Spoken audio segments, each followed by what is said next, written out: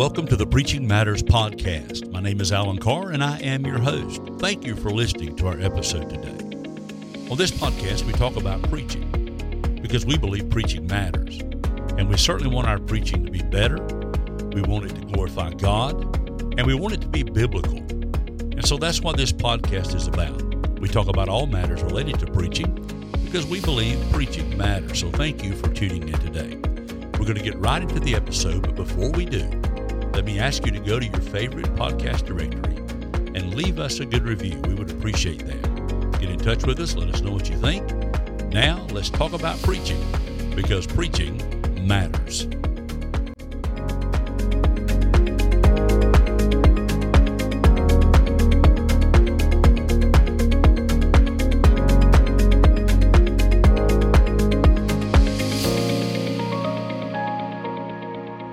Good day to you, wherever you are, and welcome back to the Preaching Matters podcast. Of course, this is Alan Carr. I'm your host, and welcome to episode number 24, in which we will continue to talk about writing a proposition. In our last episode, if you've not listened to that, you need to, because we deal with what a proposition is. And a proposition, just by way of review, is a brief, simple sentence which declares to the hearers what should be known about the sermon. It's really called a sermon in a sentence. As I said last time, I call this the 3 a.m. test. If someone were to awaken me at 3 a.m. on Sunday morning and say, "What are you preaching?" I should be able to tell them in one succinct, concise sentence what I will be preaching. It is the sermon in a sentence. And the proposition to a sermon is very vital because it serves like a steering wheel on your automobile. It keeps it on course. And if you don't have a steering wheel in your car, you know you can't go anywhere. You can't go where you want to go. And if you don't have a clear proposition, then you cannot have a well-done sermon, in my view, because you really don't know where you're going. You'll wind up preaching with a scattergun when God expects us to preach with a rifle. He wants us to focus in on the main subject of the text, have a preaching theme based on the text, and then from that preaching theme, write a clear proposition which tells us what we're going to cover in that passage. And if you remember, there are some good characteristics of a good proposition. There are 7 of them. I'm going to give them to you. Number 1, it should be stated in one simple sentence, avoiding compound or complex sentences, just a simple, straightforward sentences. Number 2, it should be 8 words or less if possible. Number 3, it should consist of a personal reference, you, we, each of us, plus a course of action, which is a suitable verb form, plus the theme of the sermon. That'll be clearer in just a bit, I hope. It should be a persuasive statement rather than just being factual, because the keyword method which we're studying is by nature a persuasive structure, and the proposition should reflect this. Number 5, it should reflect or be stated as a timeless truth. And number 6, it should not include proper names except for deity. In other words, you're not going to preach. You don't get up and say, "I want to preach today about why Deacon Jerry is a loser." You can't call Deacon Jerry out in such a manner. And if you're going to use any proper names in your proposition, it should be the name of deity alone. And number 7, it should reflect the overall purpose of the sermon, and that may be to inspire the congregation, maybe to try to move them to deeper consecration in Christ. It may be to engage them in evangelism, to motivate them to some type of action, to bring comfort to those who are suffering, to instruct the people in the ways of God, or to bring warning to them. So that is a basic overview of what the proposition is. And today we're going to talk about the different kinds of propositions you might use. And there are 3 primary types of propositions, and I'm going to give them to you. First, there is the proposition of ability, which tells us that we can do something. So ability tells us what we can do. And there is the proposition, secondly, of obligation, which tells us what we should do. And then number 3, there is the proposition of value, which tells us why it is better to do something than another thing. So I'm going to go back over those and talk about them, and we're going to talk about those different types of propositions and give you some examples, okay? Under the proposition of ability, if I'm talking about having an effective daily prayer life, my proposition will sound something like this. every Christian can experience effective daily prayer. Well, if I say you can do something, the obvious question that arises out of that is, how can I do this? And that relates to the propositional interrogative, which we'll get to in the next episode. But the propositional interrogative is the proposition turned into a question. So every Christian can experience effective daily prayer. The interrogative would be, how can every Christian experience effective daily prayer? And the sermon would be structured to answer that question. Every point of the sermon would then tell you how you can do that. Does that make sense? The proposition of ability. Another example. Every person following Christ can be a learner. That is, everybody who follows Jesus can learn something. How can we do that? The sermon's going to tell us how. A third example. Sincere spiritual seekers can discover truth about Jesus Christ. How true that is. But how can we do that? The sermon's going to tell us how. So that is the proposition of ability. It tells people they can do something. Then the sermon goes on to tell them how they do that something. So that is the proposition of ability. Very useful. Number 2, the proposition of obligation. I'll give you some examples there. If I'm preaching about prayer and my text suggests that we should pray, my proposition may be every Christian should pray daily. Well, the obvious question is why? Why should we pray daily? And the answer to that will be found in the points of the sermon. So the proposition of obligation. If I say the disciple of Jesus Christ must be a learner, then I'm going to tell you that's what you must be doing. And the obvious question is, why should I be doing that? And the sermon again will answer that question. Then the third example is sincere spiritual seekers must investigate the person of Christ. Well, the obvious question is, why must we investigate the person of Christ? And again, the points of the sermon are going to be structured to bring an answer to that question. So I'm telling you, you should do something.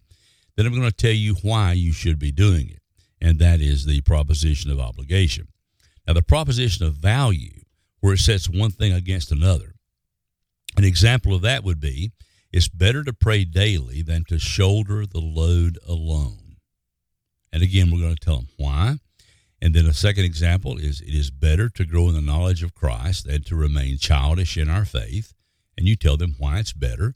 A third example, it is better to investigate the person of Christ than to look elsewhere for spiritual reality. And again, you're going to tell them why. Now, all three of these different propositions, the ability, obligation, and value, seem to say about the same thing, especially those of ability and obligation, but they don't. One word, can instead of should, leads to an entirely different kind of sermon than the other. The purposes as well as the basic structures of the sermon will be different, and the only thing they have in common are the subject and the theme. Now, you need to stop here and ask yourself this question. If you're preparing a sermon, you have a sermon, you have a subject, and then you have a theme, and you sit down to write a proposition. Let's take, for example, every Christian can experience effective daily prayer. I'm saying you can do this. And the question is, how can I do this? I have to look at my text and say, does the text tell us in at least two ways, perhaps more, how this can be done? If the text does not give you the answer to the how question, then you've got to go back and find a different proposition. You've got to look at the text, determine what it teaches, and see, does it answer the question related to the proposition? That's very, very important. So you have to allow the text to determine the kind of proposition to be used. If the text seems to be answering a why question, the proposition should likely be an obligatory one. If the question is telling us how something to be done, if the text is telling us how something is to be done, the proposition should be one of ability. If the text is making a proposition, or rather making a comparison, I can't talk today, I'm sorry. If the text is making a comparison, then a proposition of value might be required. So the text, again, as I've said several times before, should always be allowed to speak for itself, and that is the heart of biblical preaching. And you and I need to think about how to do good propositions, and I will say to you that writing a good proposition is a very difficult task. In fact, it's one of the most important tasks of sermon preparation, and in my view, it is one of the most difficult. To sit down with a text, to get the exegesis done, to determine the subject and the theme, and then to analyze that text and determine which direction it is leading the sermon, and allow the text to direct the flow of the sermon, the construction of the sermon, the points of the sermon, and to do that in one simple sentence which sums it all up in 8 words or less, which calls for a course of action, which expresses how we can do something, why we should do something, and that is very, very important. And we must take the time to do that. It helps keep our sermons on track. It helps us to preach sermons which go directly to the heart of the text. It allows us to preach sermons which goes directly to the heart of the people and which connects the people to the Scripture in a very important way. And we must spend time writing a good proposition. So, the proposition, you can't overstate its importance, and it's something which must be worked at, something which must be analyzed, something which must be worked out in a very, very concise and cohesive way. So, since I've got a little extra time today, this went a little quicker than I thought, I'm going to go ahead and introduce the idea of the propositional interrogative. I talked about that a little bit a minute ago, and what you're going to do is you're going to take the proposition, the propositional interrogative, and you're going to turn it around into a question, okay? You're going to take the proposition because the proposition makes an assertion. It says you can do something. It says you should do something. It says you are better off to do this than that. And this leads to a question, automatically leads to a natural question. And the question is formulated by simply prefacing the proposition with a suitable interrogative like why or how. And the proper interrogative will depend on the kind of proposition being used, whether it's ability, obligation, or value, and the nature of the material in the text. Which question does it answer? So again, the text is going to direct all of this. It's going to tell you which proposition to use, and it's going to answer the question related back to the proposition. So with the proposition of ability, the usual interrogative is how. When, where, and what might also be used at times. So again, the example, every Christian can experience effective daily prayer. That is our proposition. The interrogative is obviously, how can every Christian experience effective daily prayer? With the proposition of obligation, the usual interrogative is why. When, where, what might also be used at times. The proposition, again, every Christian should pray daily. Then the question is, the interrogative, why should every Christian pray daily? With the proposition of value, the usual interrogative is why, and when and where might also be used at times. But in the proposition, it is better to pray daily than to shoulder the load alone, gives us the interrogative, why is it better to pray daily than to shoulder the load alone?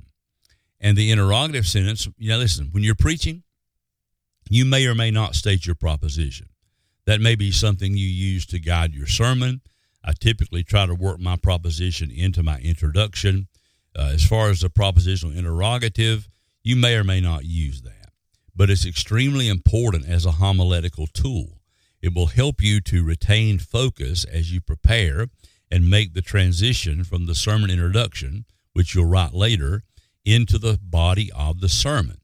And it's very necessary. And I think we ought to pay close attention to the proposition and the propositional interrogative, because both of these are extremely important. And again, if you do not have a good proposition, you do not know where you're going in the sermon, because you will allow yourself to insert things which do not belong there. You'll make statements and you'll lead off into tangents which have no place in your subject and theme. And if you don't have a good proposition, your sermon really has no focus and no direction. And you can be sure that if you leave out of the port of preaching with no definite destination, you're going to get there. That is, you're going to get nowhere. So always know where you're going, always know what you're going to say, and tailor and structure everything in your sermon to help you reach that goal. You want to go where you're going. You want to go where the text leads you, and the best way to do that is to develop your sermon around a good proposition and answer the question of a good propositional interrogative. Is this easy? No, it is not. I've already stated this is hard work, or the hardest things you'll ever do. In fact, in sermon preparation is writing a good proposition. And I want you to understand that it can be done. It can be done, and it's going to flow out of your work of exegesis. It's going to flow out of your work in preparing your sermon and understanding everything the sermon is saying, and you're going to get a lot of mileage out of it, and the people who hear you are going to understand that you are going somewhere, and you know where you're going. You know what you're going to say.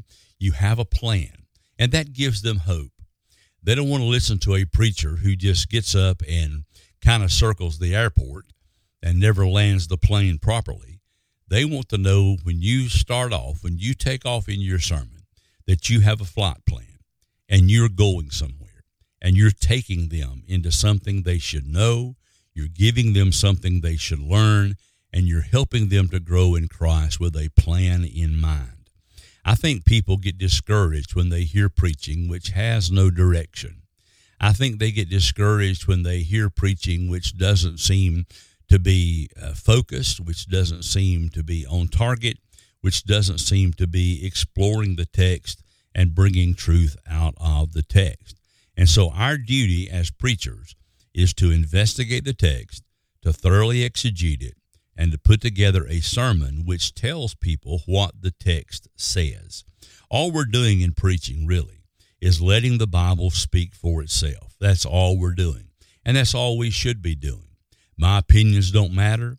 My little thoughts don't matter. What matters is what thus saith the Lord, and our job is to give that to the people who come to hear us preach.